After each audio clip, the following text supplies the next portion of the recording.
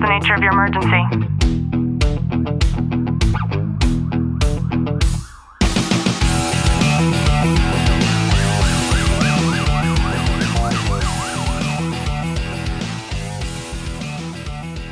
Welcome back to the Talk to Living podcast. I'm your host, Ashley Walton, joined by Detective Walton. Clint, how are you? I'm good. We're not going to be able to call you that very soon. We'll see when it happens. We'll just leave it there.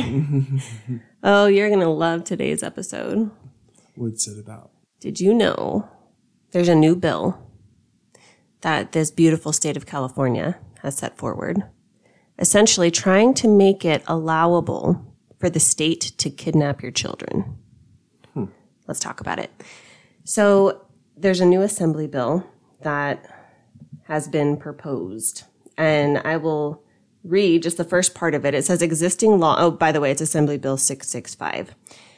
Existing law, for some purposes, authorizes a minor who is 12 years of age or older to consent to mental health treatment or counseling on an outpatient basis or to a residential shelter service if the minor is mature enough to participate intelligently on the outpatient services or residential shelter services as specified, and either the minor would present a danger or a serious physical or mental harm to themselves or to others, and it goes on and on and on and on. So basically, what this assembly bill is saying is if you're 12 years old or older and you don't like mommy and daddy's rules and you articulate it in such a way to it's almost like self-emancipation, right? Mm-hmm. Then you could disappear. Mom and dad wouldn't even know. And you can check yourself into a shelter, one of these state-funded residential facilities. You could basically become a child of the state, meaning you would belong to the state. And who knows what ramifications in terms of permanent legal ramifications could take place after that. And when I heard this, it blew my mind. Like, just when I think California can't do any more crazy shit, they go and they propose things like this. Now, I'm trying to think of the other side of the argument, right? It would be for the safety of the child, right? There are kids who are in particular situations that this would be great for. However, doesn't that already exist? Really? No, I'm going to argue that because I managed a pediatric practice for 14 years, and there are plenty of ways to take a child and remove them from an unfit parent in an unfit home if it's properly investigated and looked into. And that's the key term, is properly investigated and looked into, where nowadays the capabilities of especially of our CFS workers aren't able to do a proper investigation when it comes to that. It's, they have so many cases and to be able to properly investigate it. And these kids think that it's just a scapegoat and I'm seeing current trends of kids calling CFS on their parents themselves and to try to get out of their houses. So playing the devil's advocate on this bill, reading through it, there are multiple situations in which I think it would be good to have those kids removed. But for the most part, I don't think there needs to be an assembly bill to say that at 12 years old, who at 12 years old has the mental capability? I mean, you can't even join the military till 18. You can't buy alcohol or tobacco till 21. You can't vote till 18 because your brain's not formed enough to be able to make that decision. Well, it's easy to think in hypotheticals, and I can't help but to think about this in a realistic sense. I just had a conversation with my kid brother yesterday. We were talking about my nephew, his 8-year-old son, and we were talking about how much better he is than Matthew was at that age. And Matthew was talking about how when he was 8 years old, that was when he first got suspended from school. And we were laughing so hard because the reason was my mom kept this. It's on a piece of paper that Matthew now has. He farted in a kid's face while he was walking by them on purpose. And like on the little note, it says Matthew passed gas in front of a child's face, and that's why he was suspended. So I'm thinking Matthew was the hardest one. He is the baby of the family, and he was in anger management at a very young age. And he was very, very difficult for both my parents, but my mother especially. And so I'm thinking about a situation like him, and I'm thinking about when he was 12 years old. And I also know, I believe that parents have the right to be able to go through that struggle of figuring it out, to discipline their child, to, rein them back in at home, and to have that security of those family dynamics. I don't think that it's fair for anybody, in particular the government, to come in and think that it's okay to try to not allow that to happen. Isn't that the reason why people have kids, is to be able to raise them? Yeah, absolutely. But the problem you see nowadays is parents are having kids to raise them, but they're not raising them. And it's sad to see. I can see this as a mask covering the ulterior motives within our government to allow these kids to make this decision based off of, my parents aren't allowing me to perform the sex change that I want.